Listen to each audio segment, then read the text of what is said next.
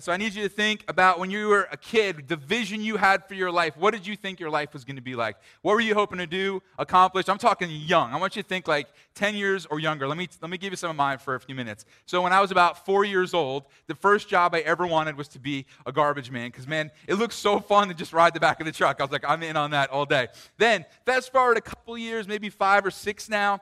Now, a lot of you guys, young crowd, so a lot of you guys aren't going to relate to this, but I'll tell you how it was, okay? Back in the day, you used to drive your car to the gas station, and the gas station attendant would fill your car up for you. You'd stay in the car, nice and warm, and they'd fill it up for you.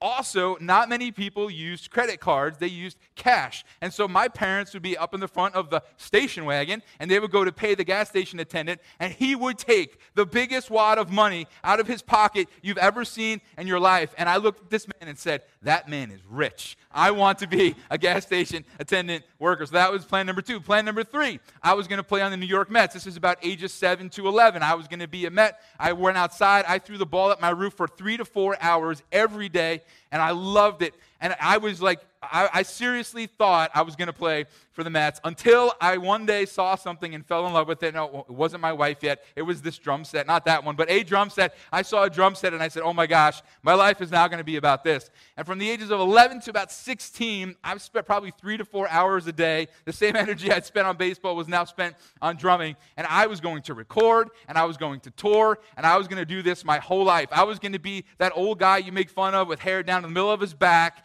And as you can see, sometimes things don't quite work out like you hoped. But that was the third vision I had for my life. But the fourth one, I think, was the one that actually God put in place. The fourth one, I was about 16, 17 years old. I'm going to church. I'm going to youth group. And I'm seeing my dad be used by God in kids' lives. He was a youth pastor at the church I went to. And I'm just going, wow, it's incredible. Like, there are kids coming in who are broken. There are kids coming in from broken families. And God's using my dad to point them to Jesus and give them hope and help put families back together. And so I'm just kind of blown away by this. And I'm thinking, man, I think that's what I'm supposed to do with my life. And so I ended up going to college and school. And I thought I was going to be a youth pastor forever. But God, at the age of about 16, gave me that vision for my life, that it was going to be a life of ministry, just trying to point people to Him. And I'm so thankful for the vision that God gave me. And you know what? Vision is so important, right? The Bible says something about vision. It says, without vision, the people what? Anybody know it? The people perish, right?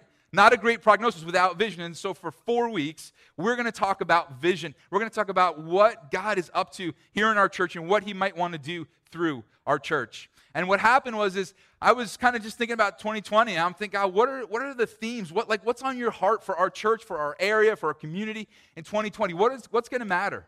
Like, what's really important for us to focus in on? And it started out with 3 words, and then it turned into 4 words, and it's the 4 words up on the screen. It's bold, strong, urgent, love. And I want to take 4 weeks, and I want to really unpack what this means for us. I want us to talk about what it means to have this boldness, to be strong in a certain way, this urgency and this love. And there's this kind of like mantra I want us to have this year, okay? I want us to know the thing I'm about to share with you inside and out. I want you to be able to say it just like that. I want it to be in your heart. I don't want you to have to look at a piece of paper by the end of these 4 weeks. I don't want you to have to think back, ask a friend, what was Doug talking about? I want it to be deep inside you. And so I'm going to say this first, and then I want you to read it along with me. Okay, here's kind of the mantra for the next month and hopefully this year. Here's what I pray we will be. We will be bold in asking, strong in the Lord, urgently shining, and love is the glue. Can you say that with me? Bold in asking, strong in the Lord, urgently shining, love is the glue. And we're going to take 4 weeks and unpack what all that means. But tonight, I want to talk with you about boldness. Now, most of you are thinking I'm going to talk about being bold for God, being bold and going out there into the world and telling everybody you know about Jesus. Hey, that's great, but that's not where we're headed tonight. I want to talk with you about a different kind of boldness. And the boldness has to do with the impossible situations that you and I face. You see, all of us have faced really difficult things. Some of us have recently been handed a really scary medical report. We walked into a room, a doctor just shoved this thing in our face. And for us or for a loved one, we're looking at something that's insurmountable, something that really super intimidates us, that's really, really Scary. Some of us, man, we got a collections letter, right? Those are fun. You get that, and it's like, you owe this much, and here's what will happen if you don't pay it soon enough. Or some of you guys got some denied college applications back. You applied all over the place, and it was like, no, right? Some of you guys, man, you got one of these pink slips at work, man, not fun, right? Some of you guys got a breakup text. Some of you guys got an invitation to a party that you knew was going to lead you somewhere God wouldn't want you to go. What do you do with it right now? Some of you guys were handed divorce papers, or your parents were handed divorce papers, and everybody's kind of still reeling and trying to get their feet back under themselves. Some of you guys have been getting some return to sender mail, maybe from a kid or a grandkid that doesn't want to hear from you anymore. Or maybe you've been getting return to sender from your friend that you keep on trying to invite to church. You get, that you stay unread on their text, right? They saw it, but they didn't write back. I invited them to church. I've been praying for them. And man, what do I do with these situations that are so difficult? We've been handed some papers by our architects for this amazing property up the road. And as we look at them, we go, this is incredible. How are we going to pay for it, right?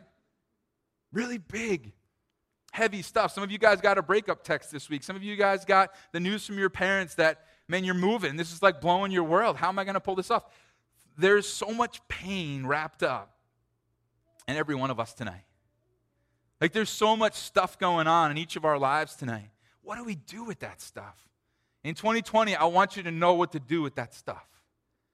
In fact, I'll tell you this, and I'll probably unravel this as we go tonight, but God kind of shocked and surprised me today on a personal level. I just came, I was excited about being able to share this with you guys, but man, God's been stirring some stuff up in me, and some emotions been coming out of me I just didn't see coming today, when it has to do with some of the pain I've been holding on to, some of the load I'm carrying, leading the church, my family, friends that I love that are going through hardship. Some of you guys, man, some stuff came out of me today I didn't even know was there. What do we do with all that? What do we do with those impossible situations and the pain deep inside? See, there's something that I think God's calling us to do with it. Because a lot of us just hold on to it. A lot of us just try to figure out ourselves how to navigate and what to do. We start to manipulate. We start to try to figure out options and come up with scenarios, or we just bury a bunch of junk and pretend it's not there. But man, there's something so much better we can do. And I want us to see today in a really fascinating story in the Bible what somebody else did when they faced horrific circumstances, when they were afraid, when it seemed like the end of the world basically was coming for them. Now, if you're not a follower of Jesus, we're so glad you're here. Thank you for coming. Thank you for checking us out. If this is new to you, we are so excited that you're in the room, and we would love to continue to walk with you for a little while if you'll let us and help you just see who Jesus is and see what it means to follow him. But I would guess there are some impossible situations in your life too. There's some pain in your life too. And I pray tonight you'll kind of walk with us and learn what to do with it. I will say this too, though. If you're not a follower of Jesus, the biggest impossible situation you have going on is this thing called sin. I don't know if you believe in it or not. I don't know if you ever thought about it or not, but there's some problem with you and God tonight. There's this cavern that is between you and God, and you need help when it comes to this impossible situation in your life. And so we're going to look tonight at a really, really awesome story. Probably most of us in the room don't know this story, aren't familiar with it. I read it again. I read it in a couple different books of the Bible because it's told in a couple different books of the Bible, and it's just so fascinating. But we're going to see this impossible situation, and we're going to see what kind of the main person in this passage does with this impossible situation and try to learn from it. And so we're going to look at this guy named Hezekiah. He's the king of Judah. He's one of the good, godly kings that ever ruled in Israel and Judah's history. And here's what happened. The king of Assyria was just rolling up on cities and eating them up and spitting them out. Like, he was just devastating cities. He would show up with his huge army of almost 200,000 soldiers, and he would just decimate cities, destroy them, sometimes take a bunch of their people, ship them off. He did this with Israel. And the king, Hezekiah, knows he's coming for Judah next. And so he begins to figure out, what are we going to do? So he does a couple things. He kind of manipulates a few circumstances. He becomes an ally with Egypt and says, hey, help us fight off the king of Assyria. He also tries to buy him off. And so he sends a bunch of silver and gold to the king of Assyria, and the king of Assyria goes, thank you, this is awesome, I'll take it. And he takes it, but then he says, I'm still coming for your city. And so he says, I'm still coming for Judah and Jerusalem, and I'm going to pound you guys into the ground. And this is where our story picks up. In verse 17 of 2 Kings 18, it says this: the king of Assyria sent his supreme commander, his chief officer, and his field commander with a large army from Lachish to King Hezekiah at Jerusalem. They came up to Jerusalem and stopped at the aqueduct of the upper pool on the road to the washerman's field. And so Hezekiah sends out 3 of his representatives to meet with them. And it says this, the field commander said to them, so this is the king of Assyria's commander, tell Hezekiah, this is what the great king, the king of Assyria says. Listen to this. On what are you basing this confidence of yours? Anybody here in the room going through something tonight? A possible situation, and there's this thought that you should trust God with it? Has it ever felt like a circumstance or a person or even your own mind has said to you, on what are you basing your confidence right now? Like seriously, you're going to trust God? It goes on. He says, you say you have the counsel and the might for war, but you speak only empty words. Here's another great question for you. On whom are you depending that you rebel against me? Guys, I'm telling you, the people in our lives, the circumstances in our lives, and sometimes our own thoughts take us right there. On whom are you depending? You're seriously going to trust God through this? Guys, we're coming for you. Our troubles say, the people in our lives say, and the circumstances say, we're coming for you, and we're not taking any names. We're just going to destroy. And some of you guys, man, you've been handed that report. You've been handed that denial. You've been receiving that text message that says, no, it's done, it's over. And you're just like, I have no hope. I don't know how to deal with this. I don't know how to navigate this. This feels so heavy. Then, this representative of the king of Assyria, this commander, goes on to make a case for why Judah should surrender. And look at what it says in verse 21. Look, I know you're depending on Egypt, that splintered reed of a staff, which pierces the hand of anyone who leans on it. Such is Pharaoh, king of Egypt, to all who depend on him. He's saying, you don't really think you and Egypt are going to take us on. And really what he's trying to do is put a bunch of fear in the hearts of the people of Judah and King Hezekiah. And I tell you what, there are people, circumstances, and your own thoughts kind of reeling, right? Like looking at you and me, looking at our circumstances, looking at the brokenness, saying there just simply is no hope. Whom are you depending on? How are you going to get through this? It goes on, verse 24. He says, how can you repulse or fight off or push off even one officer of the least of my master's officials, even though you're depending on Egypt for chariots and horsemen? What he's saying is, guys, our army's huge, and we're going to decimate you. We are enormous. You cannot beat us. And that's what our circumstances scream at us. That's what wakes you up early in the morning. That's what keeps you up late at night. You are going to be destroyed by this, right? When I was a youth pastor, I brought in a band to play at the green room. And we picked them up at the airport. We drove around. And I am not a cool person, okay? These were cool people, all right? They dressed cool. They talk cool. They were artistes. And so we're driving, and they start using this lingo and this and that, and I'm just an idiot. Like, I just, they're wearing all these nice clothes. I got, like, my jeans and my T-shirt on like normal, and I don't know what I'm talking about. And so they started talking about coffee. We'd like some coffee. Now, I don't know much about coffee. All I know about coffee is it smells good. I don't know how to make it. I don't drink it. Okay, I don't talk to people who do, okay? So my wife loves it. We haven't talked in a while. But we're driving around, and they start talking about this Bucks place. There's a Star or so, like a Starbucks or something. I don't even know. So I know where one is. I drive up, and I take their order. And they're telling me as we're sitting in the drive-thru what they want. And everything's going fine, and in my head, I think I got this, And still I start to order. So they ask for a venti frappuccino, right? And so the normal human being in life knows a venti just means a large, right? It's the big one, right? It's the 20 ounce. It's Italian for 20. That's what venti means, okay? But I'm not a normal human being. And so I roll up and I look at the nice drive-thru person. I say, can I please have a vintage frappuccino? And the person starts laughing at me, and all the people in the car start laughing at me. And they're like, Doug, it's venti. And now I got to play it cool. I'm like, no, vintage. Give me the oldest one you have. Like I got to play this up somehow. What year is that frap? Such an idiot, right? But guys, the king of Assyria, man, his commanders are coming and goes, guys, we are venti, right? We are large. We are huge. We are tall. We are the big one. We are the biggest thing you've ever seen before. And we are coming for you. And we are going to simply decimate you. And that's what we hear, man. Our situation, our circumstance, it's vintage, bro. It's huge, right? It's coming for us. Verse 25, he goes on. He's still making arguments. Furthermore, have I come to attack and destroy this place without word from the Lord? Listen to this. This is the commander of the pagan army. The Lord himself told me to march against this country and destroy it. He's now saying, God sent me. God sent me to destroy you. Wow, isn't that interesting? So here's what we know from the Bible and from life. We know sometimes God introduces difficult circumstances into our life to discipline us if we're getting off course and draw us back to him close, or to set us up to see him do something huge. But here's what else we need to know about life and what we see here in the scripture, is that sometimes somebody says, or some circumstance says, God sent me, and they have no right to say it.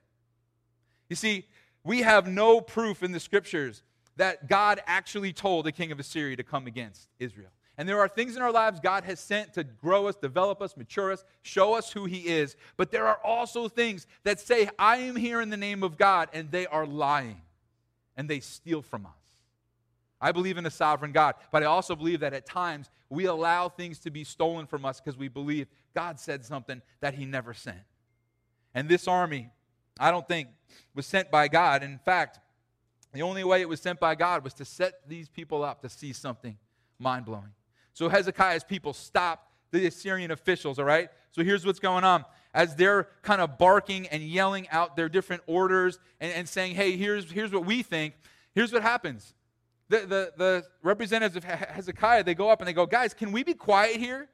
Because as we just read a few minutes ago, you might not have picked up on it, but they're having this conversation by the aqueduct, which is where the people would wash their clothes. So some poor joker sitting there washing his jeans, and he's hearing these great threats from the king of Assyria. So the representatives of Hezekiah say this, hey, any chance we could have this conversation in a different language?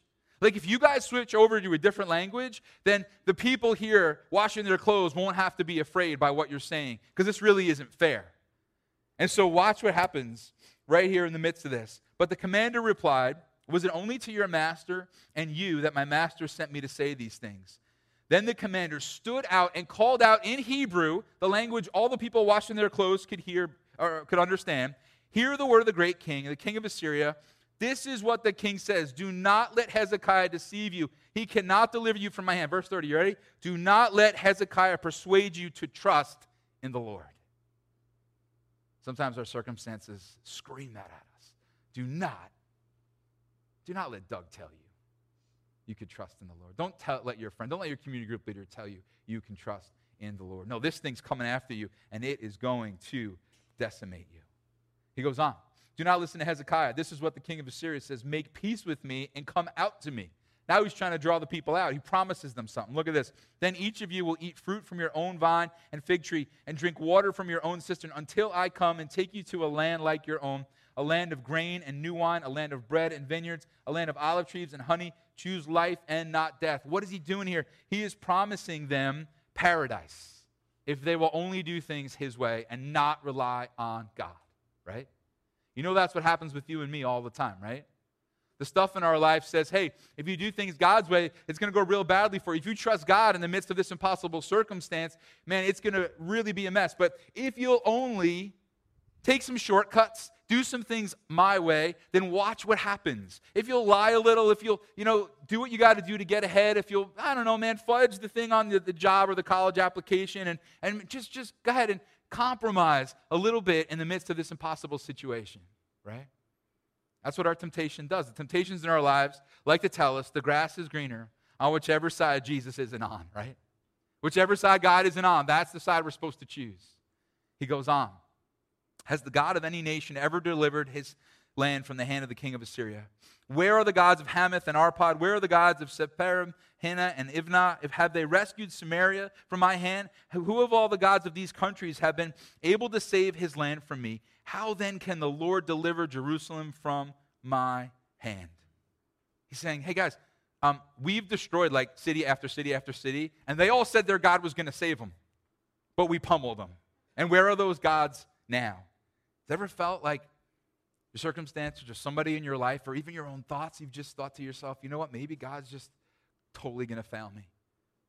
Maybe God's got absolutely no ability to help me through this really difficult situation. The Assyrian messenger is done with his argument for why Judah should surrender. And then, in verse 1 of 2 Kings 19, it said this, when King Hezekiah heard this, he tore his clothes and put on sackcloth and went into the temple of the Lord. I don't know about you. I say we bring this back. You get some bad news this week in the office, I just say rip that suit right in half. And some of you kids in school, man, I tell you, the professors, I probably shouldn't tell you that. You'll do it, and then I'll get blamed for getting you kicked out of college. So let me take that back. But I love that Hezekiah is broken over what he hears, and he tears his clothes, and then he goes into the temple of the Lord, and then he sends some of his representatives to our man Isaiah. Remember about Isaiah? We talked about Isaiah almost through the whole month of December. And he said, Isaiah, here's what's going on. Please pray for us. Look at what it says. Isaiah said to them, tell your master, this is what the Lord says. Do not be afraid of what you have heard. Those words with which the underlings of the king of Assyria have blasphemed me. Listen, when he hears a certain report, I will make him want to return to his own country, and there I will have him cut down with the sword. Wow. God speaks, guys. God speaks hope over the situation. And you know what? This is when you and I are afraid and we're in that circumstance and we've got the report staring us in the face. We got the text staring us in the face. We've got the invitation staring us in the face. We got the architect's drawings and no money staring us in the face. And we begin to freak out a little bit. But then we open our Bibles and we remember who God is. And we get some peace back. We pray and we speak with somebody, a friend who loves Jesus, and they get us back in that place of excitement about what God might do. But we all know something's true, right? About 2 minutes after, about 2 weeks after, about 2 months after we find our peace again, the enemy loves to throw a new scary report in our face, doesn't he? And that's exactly what happens here.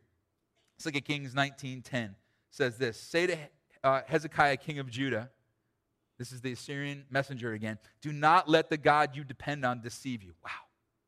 Do not let the God you depend on deceive you. Some of you guys are living right there. You've lost your joy in the midst of your impossible situation because you're believing there's no way that this God is dependable.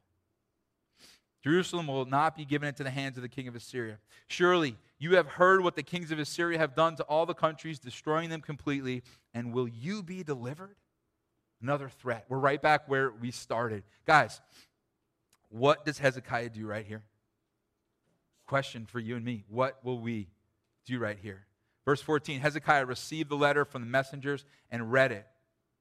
He read it. He got his papers together, right? The messengers came in. They said, hey, king, here's what they said. Here's what they brought, and here's what we got. And he took them, and he read them. And this is the medical report for you and I, the divorce paper for you and I. This is the breakup text for you and me. This is the college denial. This is the job transfer denied. This is all that stuff for you and me. What do we do right here? Next part of the verse, I love. Then he went up to the temple of the Lord. He's got the report in his hand. I imagine he's sitting there. He reads it, and all his people are sitting around him. He just jumps up. He takes this thing, jumps to the temple of the Lord, and says he spread it out before the Lord, right? So he's not just reading it. I don't know about you. I've got to struggle with this. When I get the medical report, when I get the scary news, it seems like all I can do is sit there and read it to myself over and over and over and over and think about it. How am I going to fix this, and what am I going to do? But no, he goes, Lord, got a report. It's scaring the life out of me. It's bigger than me. It's impossible. It's going to destroy us. God hears the report, and he brings it out to the Lord. Goes on, verse 15. Hezekiah prayed to the Lord, Lord, the God of Israel, enthroned between the cherubim. You alone are God over all the kingdoms of the earth. You have made heaven and earth. And I love this because Hezekiah is not being a cocky, arrogant jerk. He's starting with praise. Like he walks in to God's presence and he's real about what he's going through, but he starts out with praise. And I think really a lot of it, he's just reminding his own heart. He starts out going, God, you sit enthroned like between the cherubim, like the angels, like you're on your throne and you're the king over all the earth and you created all things. Like that's where he starts. And here's my thought today. And I'm embarrassed to say the same is true of me. That's probably true of you. I bet today when you woke up, when your alarm went off, your first thought wasn't God is sitting on the throne between the angels. He's the one and only king over all. And he created everything. I bet we started with, man, I got that report. I got that medical report. I got that. How are my parents getting through this? How am I getting through this? How's my friend ever gonna find Jesus? They keep on shooting me down. Like those are the thoughts that hit us first. But Hezekiah starts with this incredible truth. And he reminds God who he's talking to. Guys, that's who you're talking to. You remember that, right? You're talking to the God sitting between the angels on his throne, king over all, creator of all. And then he goes on, and this is really powerful. He says, give ear, Lord, and hear. Open your eyes, Lord, and see. Listen to the words Sennacherib has sent to ridicule the living God. It is true, Lord, that the Assyrian kings have laid waste these nations and their lands. Guys, Hezekiah isn't stupid. He knows what these people are capable of. And he's honest. So he starts with praise, but then he's real before God, and he goes, God, these people are coming to destroy us. And this is you and me going into God's presence saying, God, you're on your throne, but this disease that I have, they say it kills 75% of the people that have it. God, this bill, I have no way. I have done the math 1,000 different ways. I've figured out how to sell everything I have, even my dog. I am not going to be able to pay this thing off. God, there's no possibility for healing in my marriage or my parents' marriage. There's just no way. I've seen them fight. God, I can't imagine getting past this. God, that friend that I keep inviting to church, there's no way, man. There's no way. They're so angry. They hate you so much. And he's honest. He's honest. God, you're there. You're huge. You're amazing. There's no one like you. But here's real life. Here's what I'm facing right now. Verse 18. Then he says this. They have thrown their gods into the fire and destroyed them, for they were not gods, but only wood and stone fashioned by human hands. He says, okay, all the other nations that got rolled over, they didn't have a real God. They had these stupid idols that they threw in the fire and would burn. But I've got the one true God on my side. And then he says this, now, Lord our God, deliver us from his hand so that all the kingdoms of the earth may know that you alone, Lord, are God. I love this, man. This bold request, right? This bold ask. Oh, God, please show up. Oh, God, please make the difference in this situation. I'm going to boldly ask you, God, to do an amazing thing. And I want you to come through and rescue us in such a huge way that everybody knows that you're God. Oh, God, would you heal my loved one in such an amazing way that everybody knows you did it? Oh, God, would you touch our marriage, my parents' marriage? Would you touch my child, my grandchild who won't talk to me? Would you touch my neighbor, my friend who needs you, Jesus? Would you please, God, build the church up on the hill in such an amazing way that everybody knows it was you? Verse 20, Isaiah comes back into the picture. He sends a message to Hezekiah, and it says this. The God of Israel says, I have heard your prayer concerning Sennacherib, king of Assyria. Some of us just need to hear that today, guys. God has heard your prayer. He has heard your prayer. God goes on for a while talking about the Assyrians, and then he says this, Isaiah says this, therefore, this is what the Lord says concerning the king of Assyria. He will not enter this city or shoot an arrow here. He will not come before it with the shield or build a siege ramp against it. By the way that he came, he will return. He will not enter this city, declares the Lord. I love that because Hezekiah figured he was going to just spit up or chew up and spit out Judah just like every other city. And God here's saying he's not even going to fire an arrow here. And then, this is how it wraps up. Verse 34. I will defend this city and save it for my sake and for the sake of David, my servant. And that night, an angel of the Lord goes out and decimates the Assyrian army. 185,000 soldiers. Moral of the story, don't mess with angels. Actual moral of the story. Man, God is really powerful. God is really powerful. And the things in your life and my life that feel like they're going to kill us, that feel like they're going to destroy us, there's no way past it, it's insurmountable, this is impossible, there's no way God could come through, every single one of those is within God's capability of coming through on. So what do we do? What do we do with the pain? What do we do with the insurmountable issues in our life? Guys, we boldly ask God to come through. And that's what I pray. We'll get deep in our hearts. Let's boldly ask God for big things in 2020. Let's ask for really big things, not just kind of go halfway. Let's go wholeheartedly toward God. God, would you come through? Would you come through, God? There are some big things I need. And God, I'm going to start with praise. I'm going to remember you are on your throne and you are good and there's nothing too difficult for you. And then I'm going to be real because this stuff's real, God. We're not talking about being pretend and fake and acting like this isn't all going on. No, this is all very real and extremely painful. But God, I know you hear me. And so I'm going to ask boldly that you will come through. And some of us in this room have given up on some stuff. We've just decided, not because God said no, we haven't heard no yet. We just decided he must not want to show up in this situation. It's one thing when God says no and makes that clear. And guys, sometimes God says no, right? See, we're not a name it, claim it church. Okay, we don't believe whatever we say, God has to give. God is not a genie, right? I'm not stupid enough to think that if I ask God for this, and that, he's going to give me everything. Because if he did, tomorrow I'd be unpraying some of those same things. Because I don't see what God sees. He protects me many times. I love to say yes to my kids. But I say no sometimes. Because my kids ask for dumb things sometimes, right? And how much greater is my Father in heaven who looks at me and says, okay, Doug, I hear you asking for this and that, but that's going to be horrible for you, so no. And oh, this, yes, but you have to wait, which is a word we hate, right? But here's what I believe with all my heart. Sometimes we stop asking God boldly for big things because we got disappointed he didn't give us one or two big things, and he was really protecting us by not giving us those really big things, but then we miss out on all the other things he does want to say yes to. Like my daughter sitting in the front row. How silly would it be if there were times where she came to me and asked me for something and I said no like 2 or 3 times and then she just never asked me for anything ever again?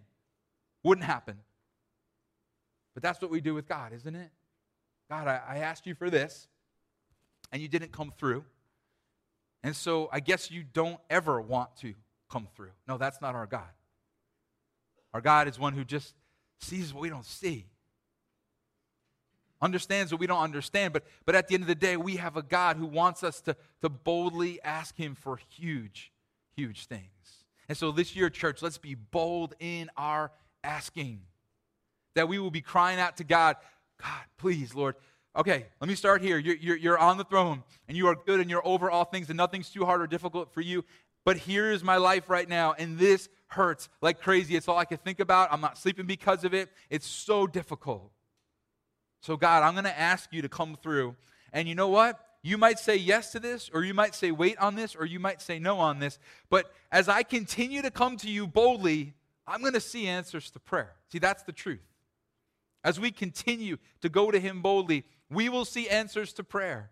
And we will see him show up. And in the process, guys, he's going to draw us close to him, which is the best thing ever.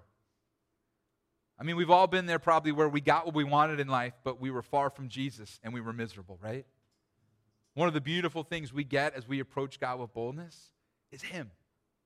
We get to be close to him. We get to be near to him. We get to lean on him. And so what's going on in you tonight? What's going on deep in your heart? What broken situation that you just can never imagine turning out right side up, man? Is that thing that tonight God's saying, bring it to me, trust me with it. Like, let me have it.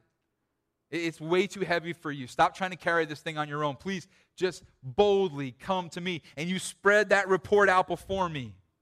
And you speak to me. You might say, Doug, I don't know how to pray. It's real easy. Here's how you can be confident to pray. How would you talk to somebody who loves you and wants to hear from you? That's God. He loves you and wants to hear from you. If you're stumbling, I don't know what to say, you talk to him like you talk to me. Except he loves you so much more, and he wants to hear from you so much more, and you can't ever bother him. There's never a time that you bring him one of your reports, and he goes, I'm sick of hearing this. He wants to keep hearing from you. And so boldly ask him this year to come through. Let me just give you 2 illustrations. One, years ago, about 15 years ago, my first son, Cade, was born, and right around the time he was born, we got into some financial trouble, just medical bills. One of our cars died right around that time. And, it's weird having a kid. Like, you got to, feed him and buy stuff. And, it's, strange, this whole dynamic. I'm starting to get the hang of it. But around that time, it was scary. And it was literally to the point of like, okay, I don't know how we're going to pay our mortgage. And so I want to say for a month or two, I was just walking in my neighborhood at night and just praying, God, like we need help. And I wasn't asking for the world, man. We needed $2,000 to make ends meet. And I'm not going to like go up to a church person and be like, hey, can I borrow something? You know, like that's just shady and weird, okay? So I'm going to go to God, okay?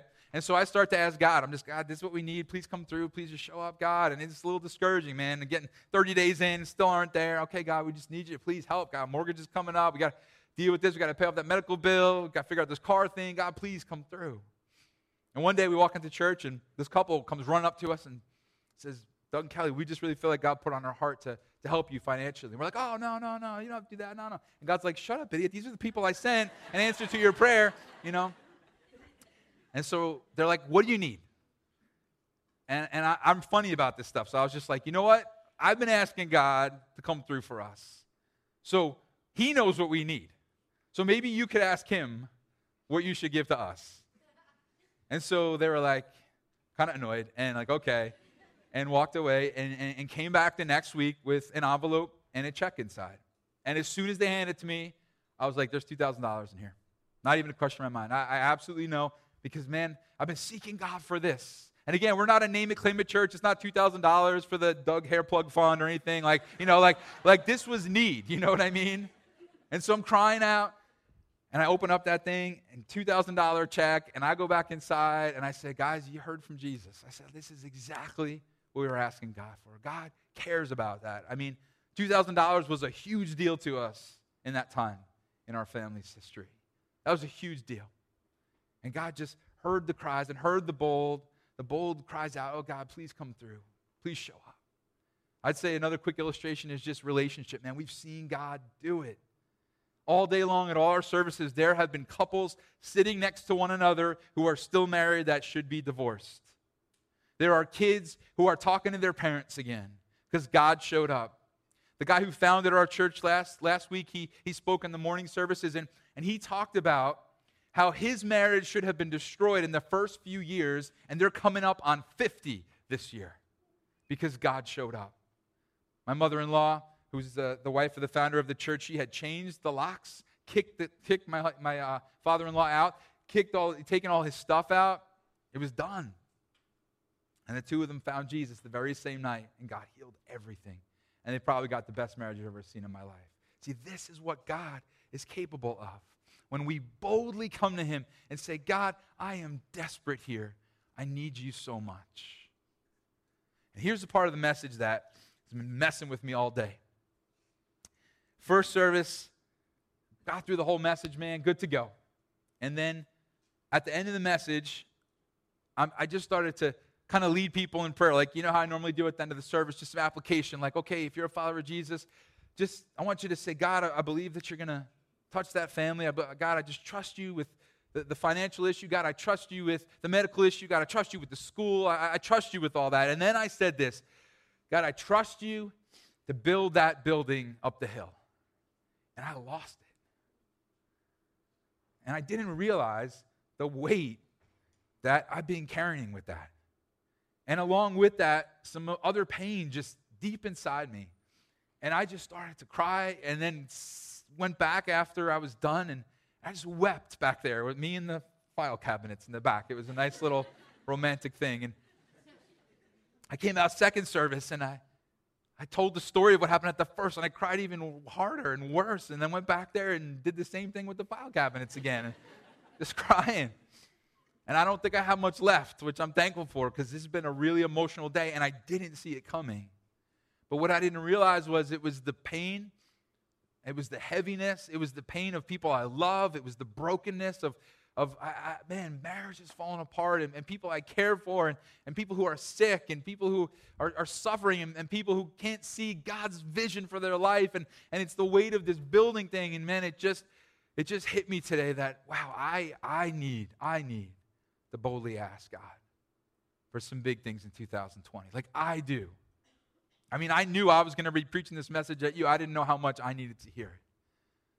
And so this year, can we please together boldly ask God for big things in 2020?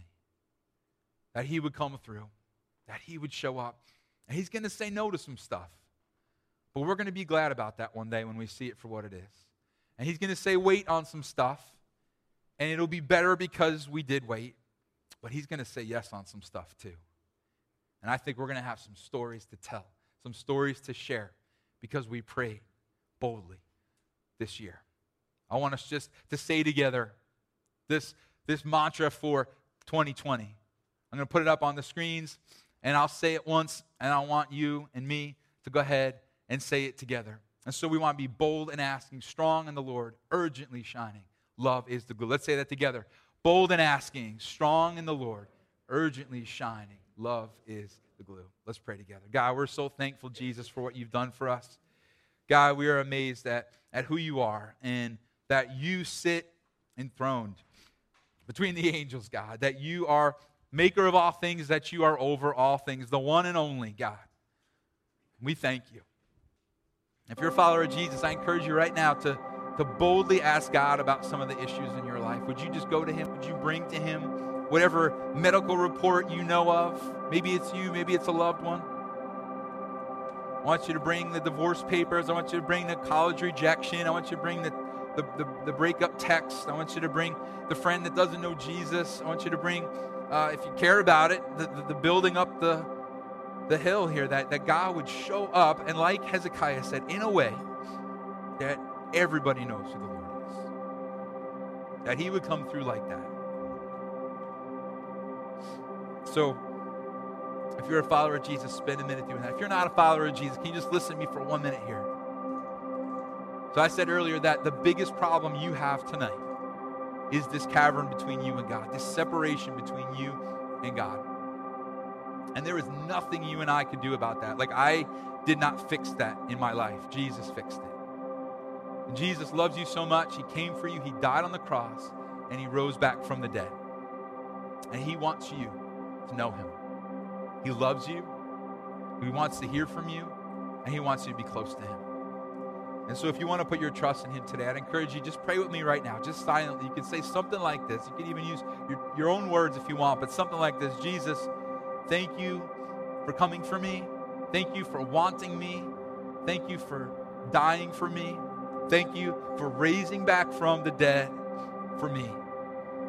And Jesus, show me now what it is to follow you. Show me now what it looks like to know you as my God and my Savior and the one who can help me face my impossible situations. Before we open our eyes together today, just so I could be praying for you this week, if you prayed that for the first time today, would you just look at me in the eyes real quick? Did anybody in the room do that today? I just want to make sure we're praying for you and somebody knows that you put your trust in Jesus here tonight. Anybody? Shoot a quick glance up here. We love you, God. Thank you. You're good, God. Thank you, God. Just continue to draw people to yourself, Jesus. Thank you for all you're doing. And God, would you help us boldly ask for big things in 2020?